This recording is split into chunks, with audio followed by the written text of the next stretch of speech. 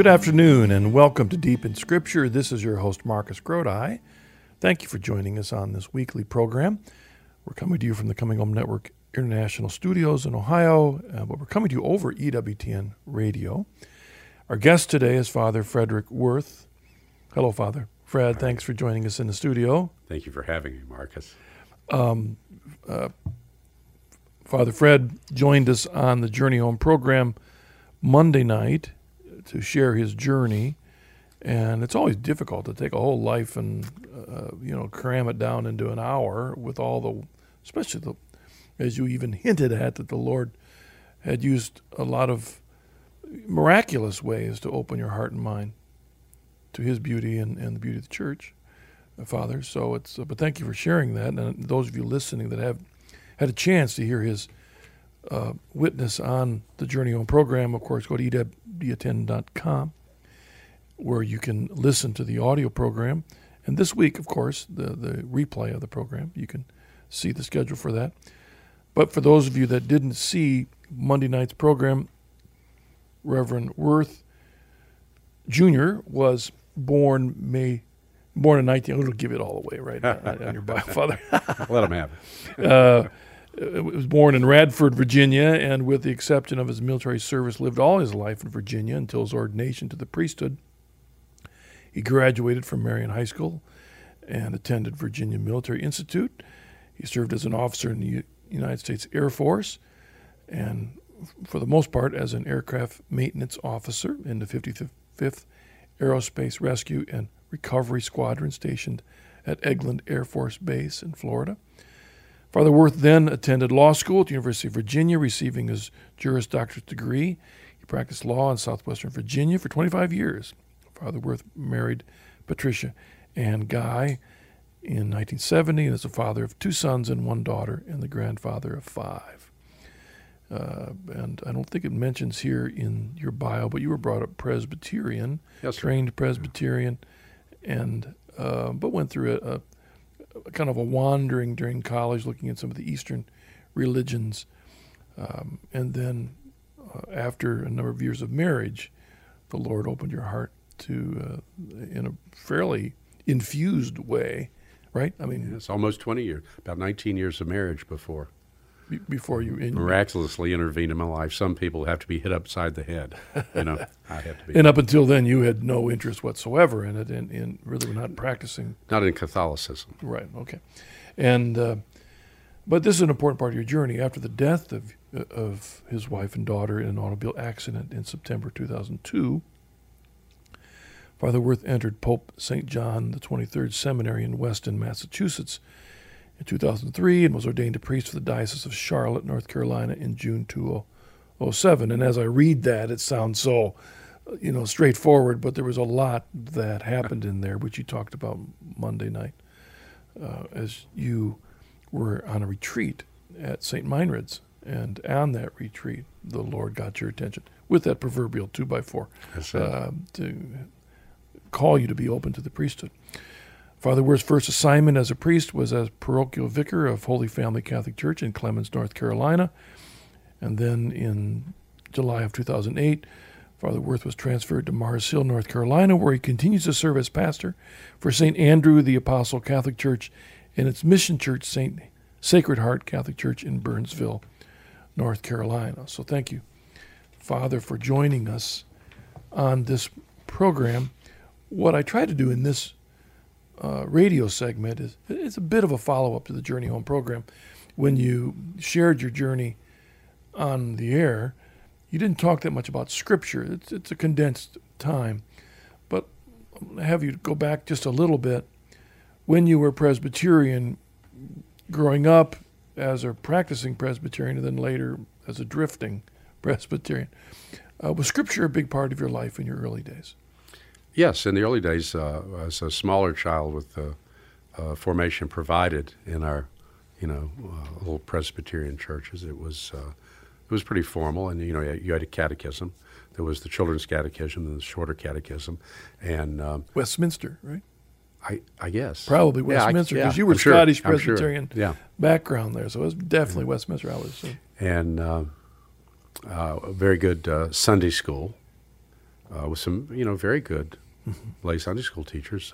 Rosie McCarty comes to mind, who had me in a difficult time in my life when I was, between, say, 13 and 16. But, of course, that was all Scripture. Right. And I particularly appreciate the attention that was paid to the Old Testament in Sunday school growing up, which provided later a very good background for, understanding the fulfillment of the Old Covenant and the New in the continuity of the church with the people of God in the Old Testament. continuity of everything in God's plan. Yeah, that really is amazing. When, and I think it wasn't until I became a Catholic that I truly appreciated that continuity of the sacraments, of the covenant, of the family of God, all of that, even baptism as the continuity of circumcision in the Old Testament, becoming a part of the family. Even justification, not merely as being saved, but as becoming a part of the family through baptism. All those things really come much more clear when looked at from a Catholic perspective than from our Presbyterian. I wasn't brought up Presbyterian, but that's where I was eventually ordained after essentially becoming a Calvinist in seminary. There's a lot of passages we could choose, and we've done this program long enough that we eventually do some of the same passage over and over again. But I think that the key is that people come from different backgrounds in relationship to the Scriptures themselves. And with your former Presbyterian, and then through the tragedy of your wife and daughter, and then into the Catholic Church, and then in the priesthood, you'll come to Scripture with a little bit different experience than a lot of us do.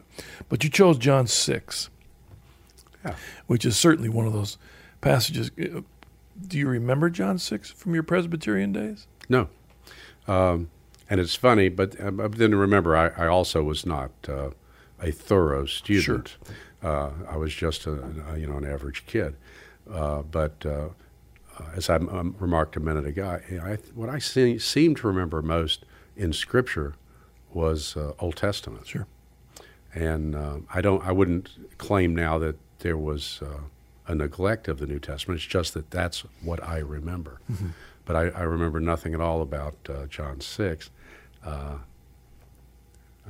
not sure. You hear Paul. Yeah. The questions of for the Presbyterians, you can hear a lot about the question of predestination and also, of course, faith and works. But these were dealt with as general topics, not so much, in my recollection, by reference to specific Scriptures and exegesis of them.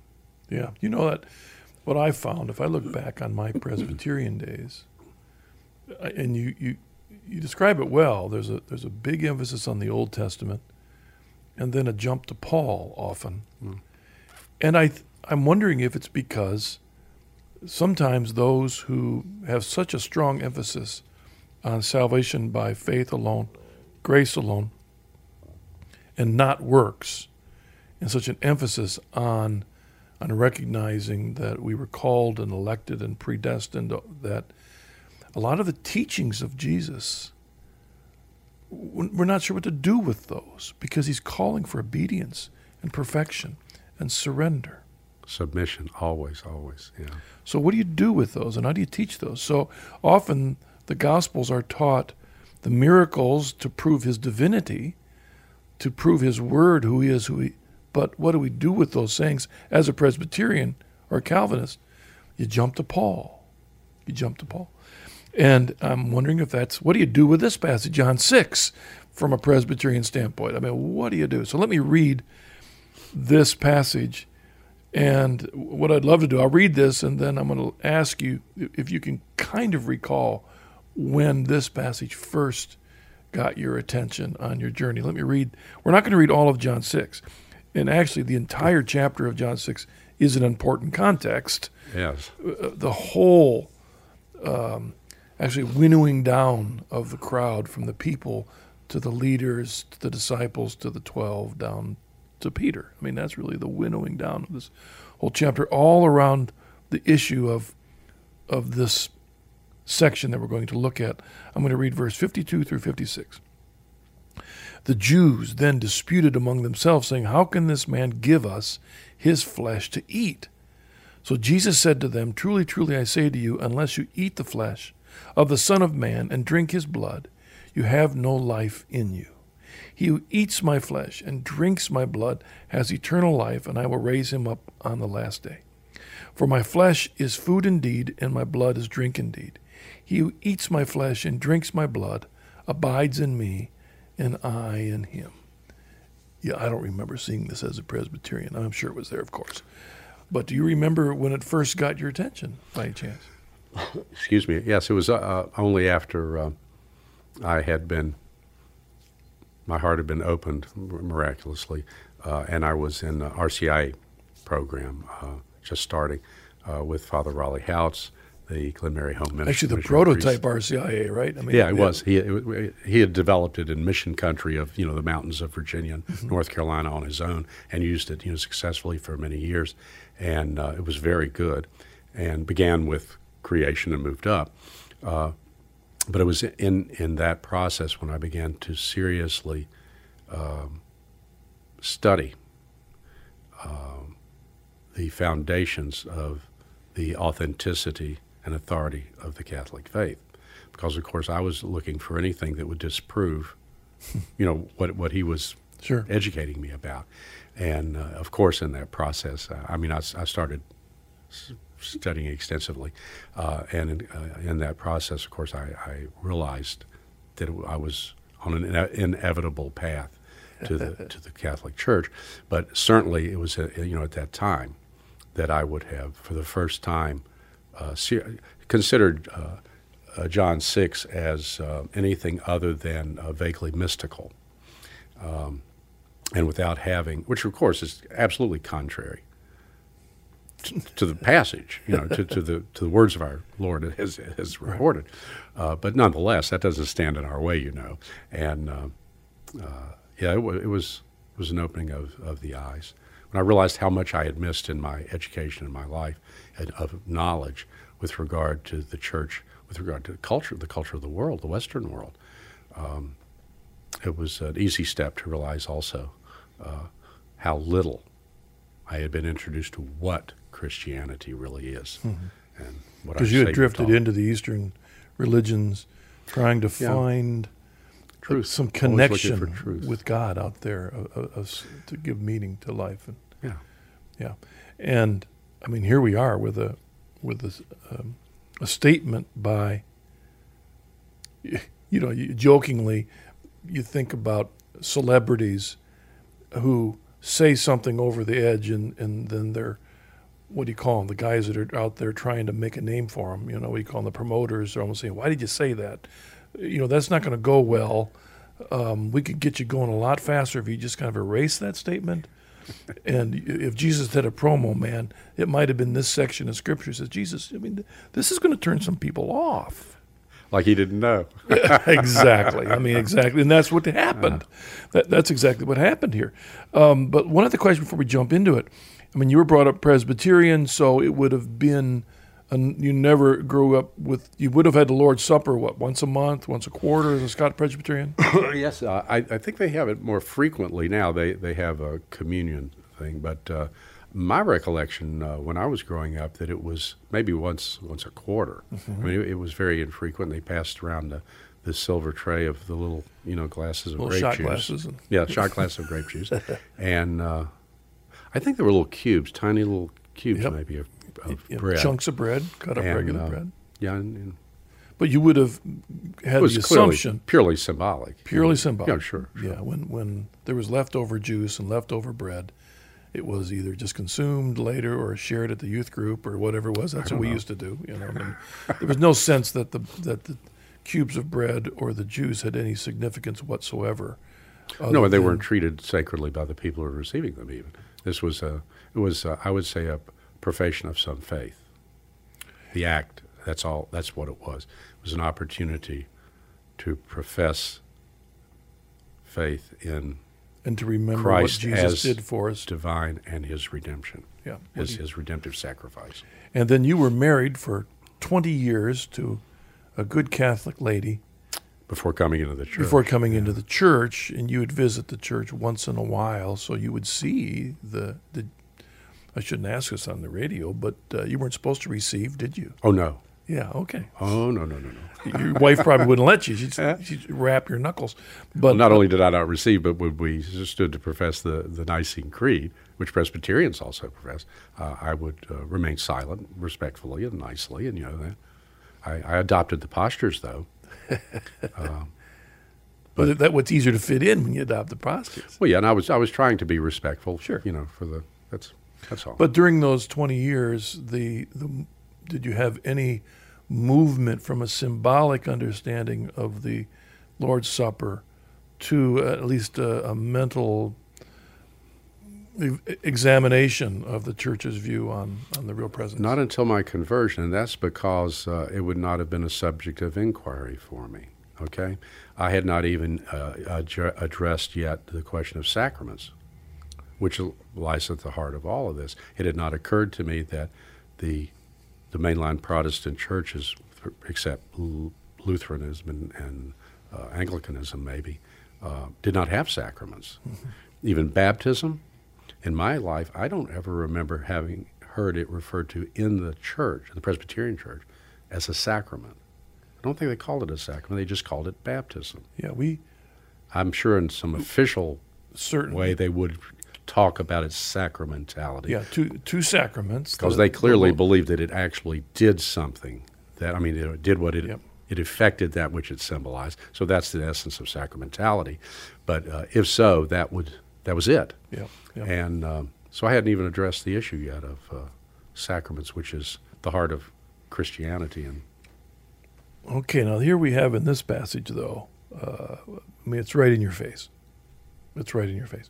So, Father, talk about this passage. You want to give a general overview of it, or how'd you like to jump into this? Because it really is right in your face. It is, and of course, he has already, led up to it, by this time. But and I'm not a professional exegete or scripture scholar, so you'll have to help me with this. But I believe you're just a good mountain priest. Right? That's it. I'm just a little old parish priest. But I believe that when Christ uses the word "eat," that is the recording of his statement by John in the original language.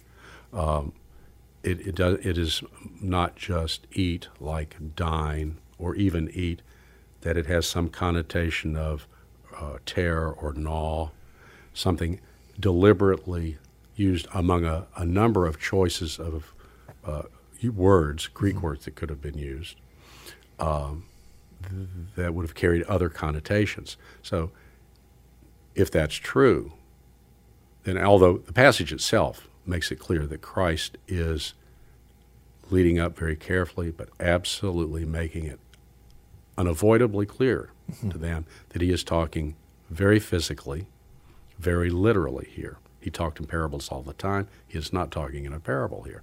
And if it's true that you can correct me on that, but if that's true on the choice of the word he used for eat, that only emphasizes it. So I think it's clear from this passage that he is telling them that this is not just I hate to use this word, mystical reality, which there are mystical realities, right, which it is, but it's also a physical reality, and it's unavoidable to miss it. Yeah, and what he will eventually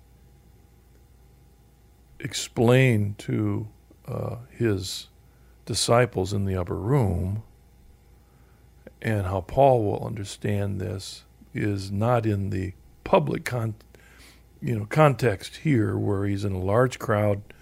There's the Jewish leaders, which, as a result of this, will figure out how they're going to put Jesus away. Exactly. All right. So it's not a time for the description of theology. He just says this is the reality of it. We as Catholics understand this as a sacramental reality. It's not mystical, nor it's not exactly as we understand things physically. There's a philosophical mystery to this, of course. That's beyond our ability to understand or to sensually explain, but he's talking literally, really, truly. And verse 52, the Jews then disputed among themselves, saying, how can this man give us his flesh to eat? That alone says that the serious religious audience knew that by the word you said that he's using, He's being literal. that he's being literal. Yeah, everything points to it, you know. There's no way around it. So Jesus said to them, truly, truly, I say to you, unless you eat the flesh of the Son of Man and drink his blood, you have no life in you. When I think of that passage in relationship to your own journey when you were in college, out exploring, looking for life. Yes. Searching. Yeah. I mean, here's Jesus pointing It's right there. to you where you find that life that you were looking for. Yeah. God is good. But I think the sacramentality angle is very, very important for our brothers and sisters who, like me, are raised in a Protestant faith, where there is no understanding. I think of my wonderful Sunday school teacher, Rosie McCarty, in the old days, who's still around, by the way. I don't want to offend her if she's listening to this show, because I love her. I think she's saintly.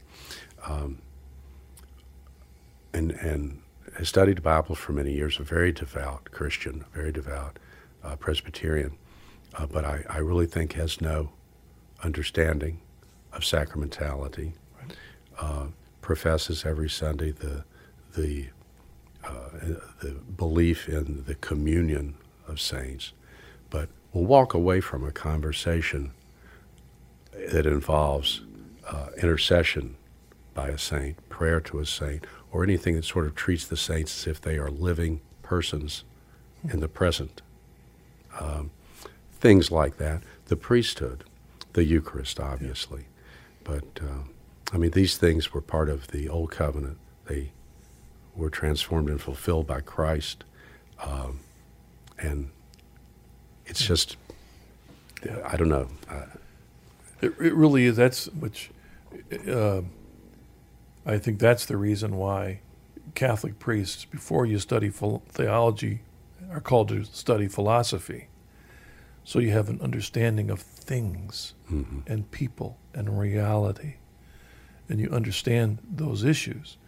And there's that mystery between, again, talking sacramentally, and I'm not a theologian or an academic either myself. I'm just an old football player trying to keep from looking like a football. That when we think of baptism, that the mystery of what happens in baptism is that we are spiritually changed. The divine life of God comes within us. Intellectually, how does that happen? I don't know. Do we feel any different? Not necessarily.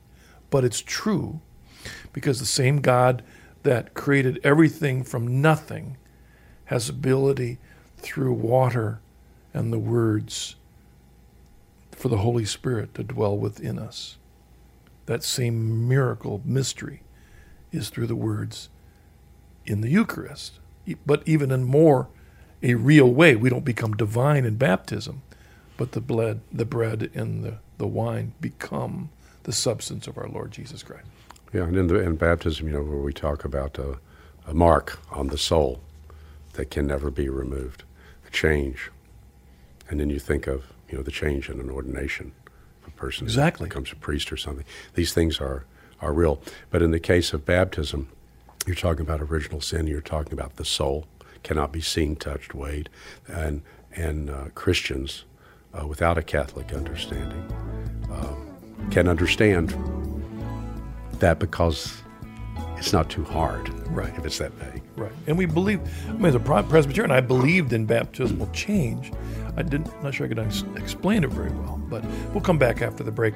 This is Marcus Grodi. You're hearing us on Deep in Scripture. Our guest is Father Fred Worth, and you're hearing us on EWTN, your Global Catholic Radio Network.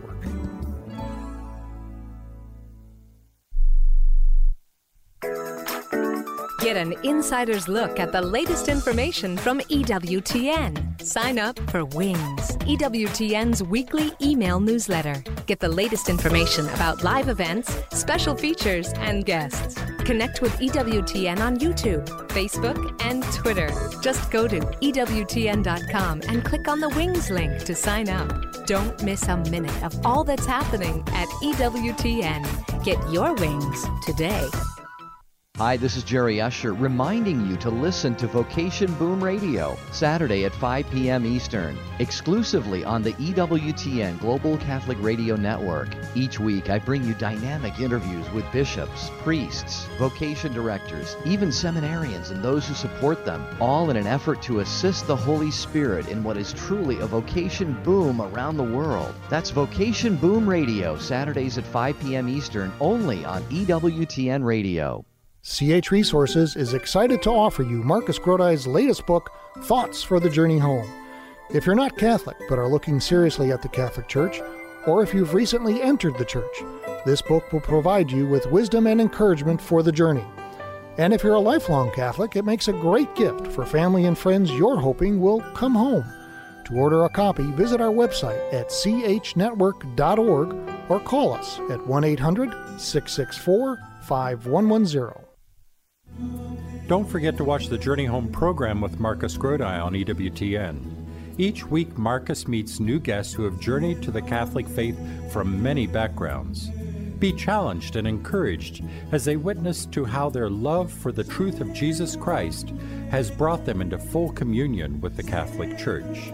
That's the Journey Home program on EWTN, live on Monday evenings at 8 p.m. Eastern Time.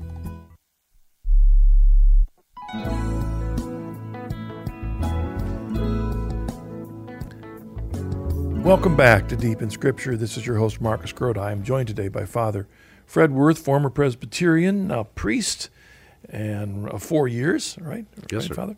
And Only 4. well, I mean, there's so much to go in through these passages, and as you've said, it isn't just one time he says it. It's very clear. He says it a number of times. And it always, as I look back now, it is amazing how easily, as a Protestant, I could say, if you want eternal life, you must accept Jesus as your Lord and Savior. But that instruction isn't in the Bible anywhere. No, but it does. The Lord did say that there are many who will call on my name, say, Lord, Lord, but I will say, I did not know you. Depart from me, you evildoers. So Yeah. that's in Scripture. But that's a hard saying. That's a hard saying. That's a hard But it's very clear right here that if you want eternal life and you want to have life within you, the context is the eating of his body and the drinking of his blood. I mean, he's just saying it here. It offended a few folk in his audience. And the one, though, I'd like you to comment on, as a priest, you have the great privilege of the sacramental gift of grace to your parishioners. And you as an alter Christi in the confessional as a channel of new life for your parishioners. In verse 56, he who eats my flesh and drinks my blood abides in me, and I in him. Talk about that, about the necessity of the Eucharist for continuing in Jesus. Yes, that is, the Catholics say, and the Catechism of the Catholic Church says, that the Eucharist is the source, because it is Christ, our Lord, and the summit of our faith. And invariably, when someone comes back after many years to the church, they will say that they cannot live without the Eucharist, that it draws them. It is true that our community is around the Eucharist, that this sacrament, the chief of the sacraments, not the initiatory sacrament, but the chief of the sacraments, is the center of unity of the church. And that center, that unit, that is the sacrament, is Jesus Christ. It is the person of Jesus Christ. And these are hard sayings. They were hard sayings at the time. What's striking, however, to me is always from the very beginning when I started to see these things, having been raised as a Presbyterian, was that it is not at all surprising. One would only expect faithful Jews to react against this, because it is absolutely contrary to the Jewish religion as understood, or understandable at the time, after all. But for 1,000 years or 1,500 years later, for Christians to walk away just as all the followers of Jesus, except the few, walked away, is sort of incomprehensible. It's amazing. And I become more and more aware of this lately as I've been thinking about the sacraments myself. Still growing, still trying to understand. I've still got the baggage from my own Lutheran and Presbyterian backgrounds, Congregationalist. I've got all that in my background to understand fully the Catholic understanding of things. But in all the sacraments, in fact, in all the mysteries of the Church, the Trinity, the divinity of Christ, the sacramental mysteries, none of them can be understood intellectually purely. How do you explain the Trinity? right, yeah. How do you explain the divinity of Christ? It's not against reason. It's simply not reachable by unaided reason. Yeah, the old saying about if you stood there in front of Jesus and you would have seen a smelly Palestinian Jew, he would not have looked like the creator of the universe. And how is it possible that the creator of the universe in human form is standing before you, yet fully a part of the Trinity? I mean, we get beyond intellectually. And sensually, see, hear, touch, feel, all these mysteries are part, we touch them with our soul, but not with our body per se. So, if you start challenging these things with your intellect, or because it doesn't look like Jesus or sound like Jesus, then that's when these things get tested. 1,000 years later, Berengarius and about the 11th century, there's the first major challenge.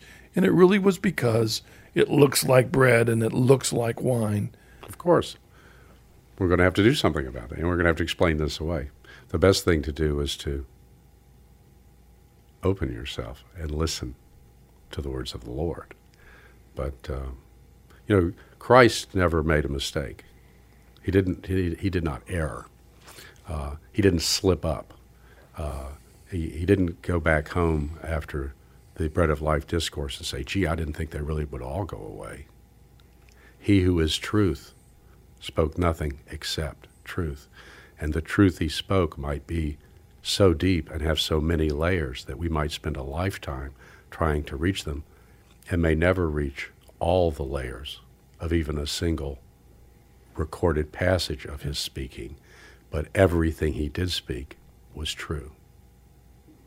And you cannot simply separate out that which is inconvenient or ununderstood and put it aside.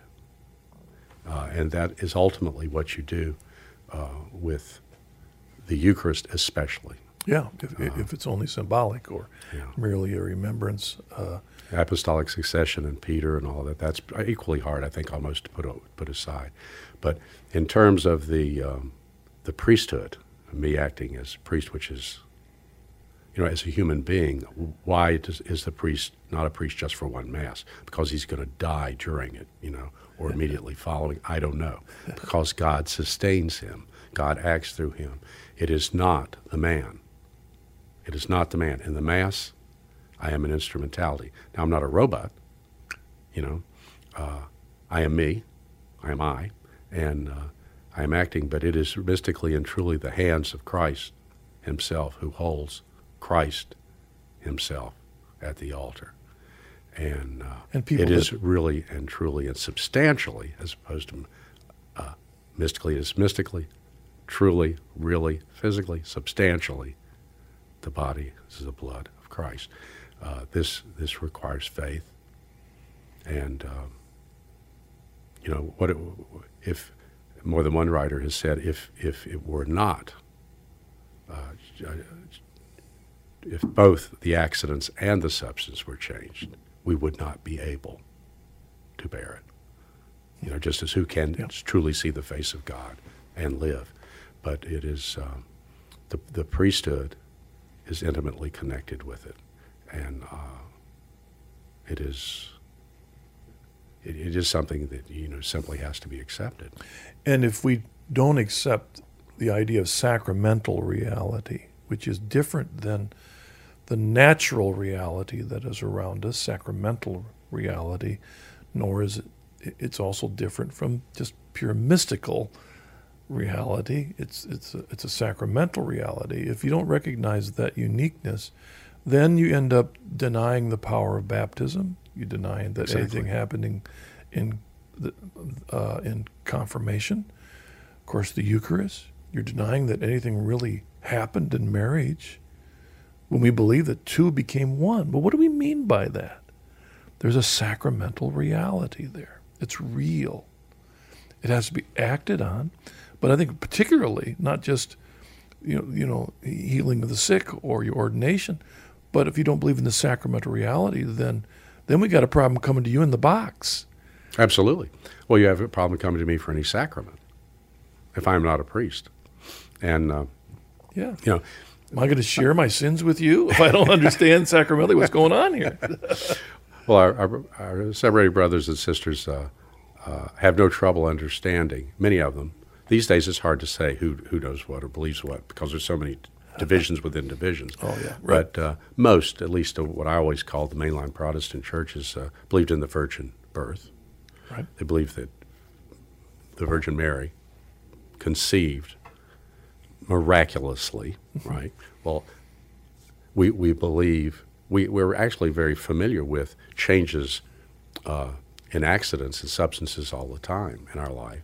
So it's not so much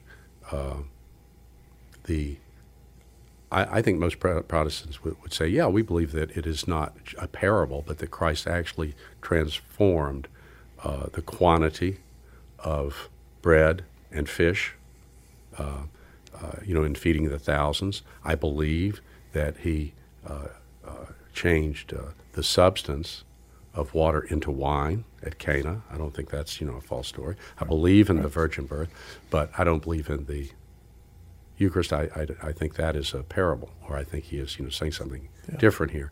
And you have to say, how does this follow? Right. And the answer is, of course, that it was necessary in order to justify the separation that was taking place and what grew from that. But scripturally, there is simply no reason to differentiate these kinds of actions. Which was why Luther was yelling at the other reformers. He wanted to preserve what Scripture said. He himself had been poorly formed philosophically, so he was rejecting the scholastics' understanding of the change of substance, but with the he was going to. It's the body of Jesus. He yelled in German. This is my body. This is my body. But yet still the problem with the physicality of it. And I think one of the reasons is that the miraculous nature of the creation out of nothing. Bingo. But that happened a long time ago, so I can put it up there. Trinity, I don't want to explain that, but it's out there. Divinity of Christ, it's out there. The problem with the sacraments is they're not out there. Right. Baptism, I don't feel any different. Yeah. I go into the confessional, I don't feel any different. Marriage, well, where's the oneness?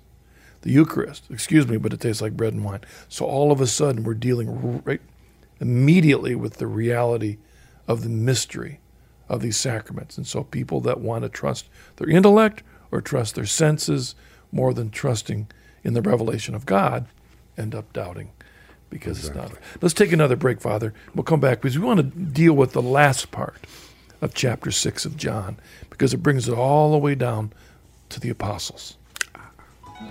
You're listening to Deep in Scripture. This is your host, Marcus Grodi, joined today by Father Fred Worth, and your hearing is on EWTN, your Global Catholic Radio Network.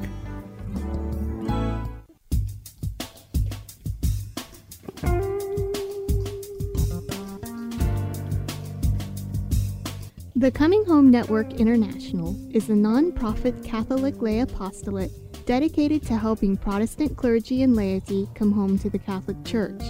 It was founded by Marcus Grodi, the host of this program, as well as the Journey Home television program on EWTN. If you are on the journey and interested in learning more about the Coming Home Network International, or know someone who's thinking of becoming Catholic, please visit our website, www.chnetwork.org, or contact us at 1-800-664-5110.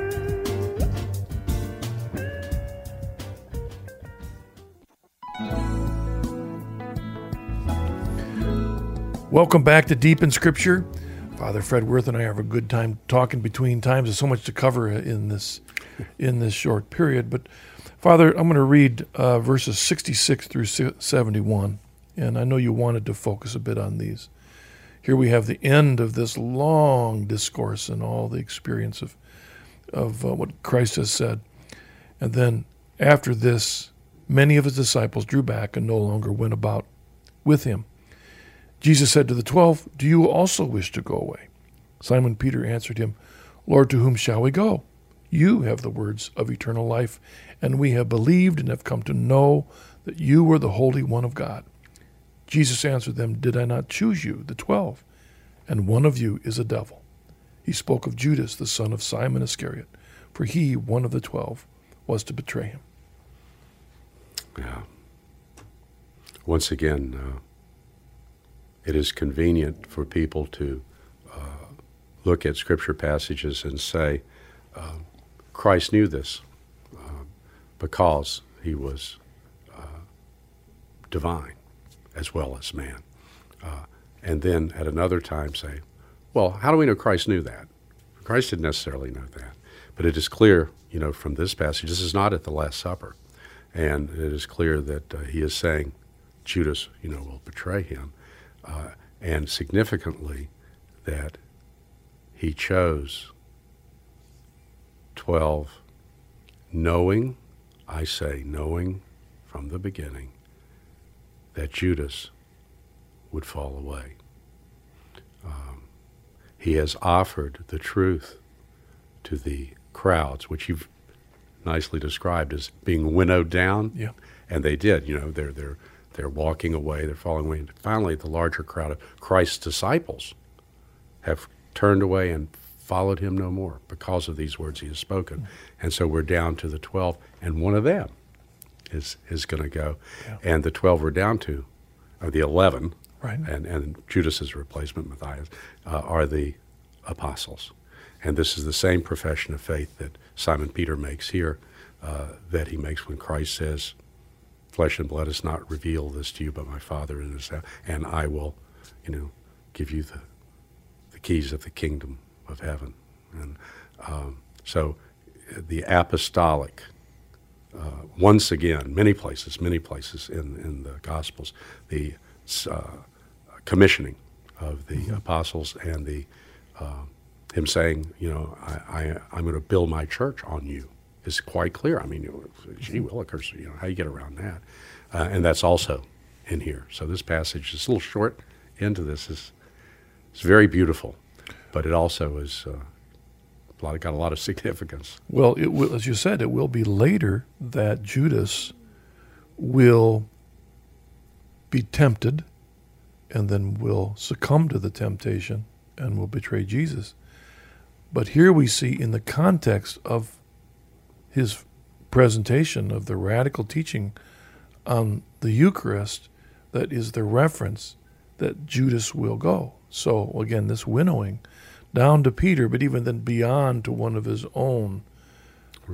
The seed is going to be there. It says in verse 6, many of the disciples drew back and no longer went about with him.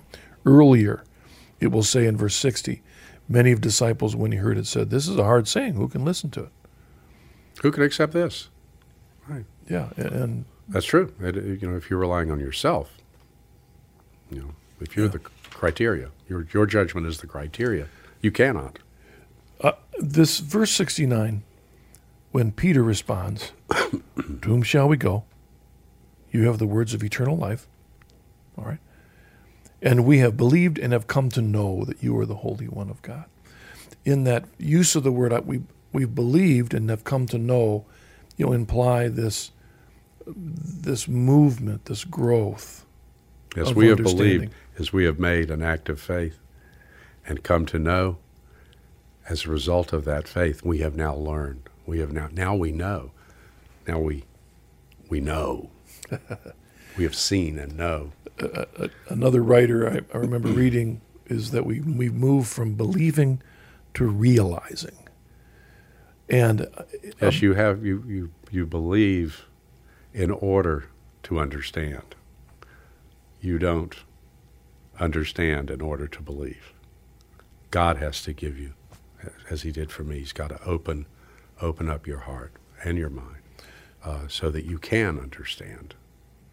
And if you set out to understand it all yourself in order to give God the privilege of receiving your faith, you're not going to get there. And you were looking, back in college yourself. I was looking to figure it out myself. Yeah, you were trying to figure it out yourself and exploring it with Eastern philosophies and religions, which, they're a shadow of the truth. There's a shadow there. They pray. There's a lot of stuff that's a shadow of the truth, but it's not straight on. It's not what God intends for us. But one thing that I wanted to ask you, coming from a Presbyterian and then kind of a wandering Presbyterian background, and then 20 years married to a Catholic, but not actually open to the Catholic Church, and then becoming Catholic, and then going through seminary and becoming a priest. It's one thing to believe, accept the dogma, that when the words of consecration are said, the bread becomes the body of our Lord and the wine becomes the blood of our Lord Jesus.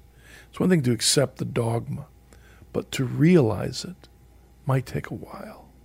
Did you have that experience yourself?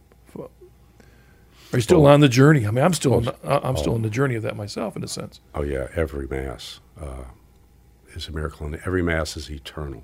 You're out. You're participating in an eternal act. I always have that feeling. So we will never accept within the range of our own human capability, even as transformed, divinized, if you will, in the world to come after death. And right. How many years of purgatory? I don't know. How many hundreds of thousands? But no, we will still be human, but we will be in Christ. Understand that one. That's another one, right? Yeah, another great mystery. And then we will understand so much more. But we cannot understand the depths of it all now. So every day, every Mass is a continuing movement toward that, even for me.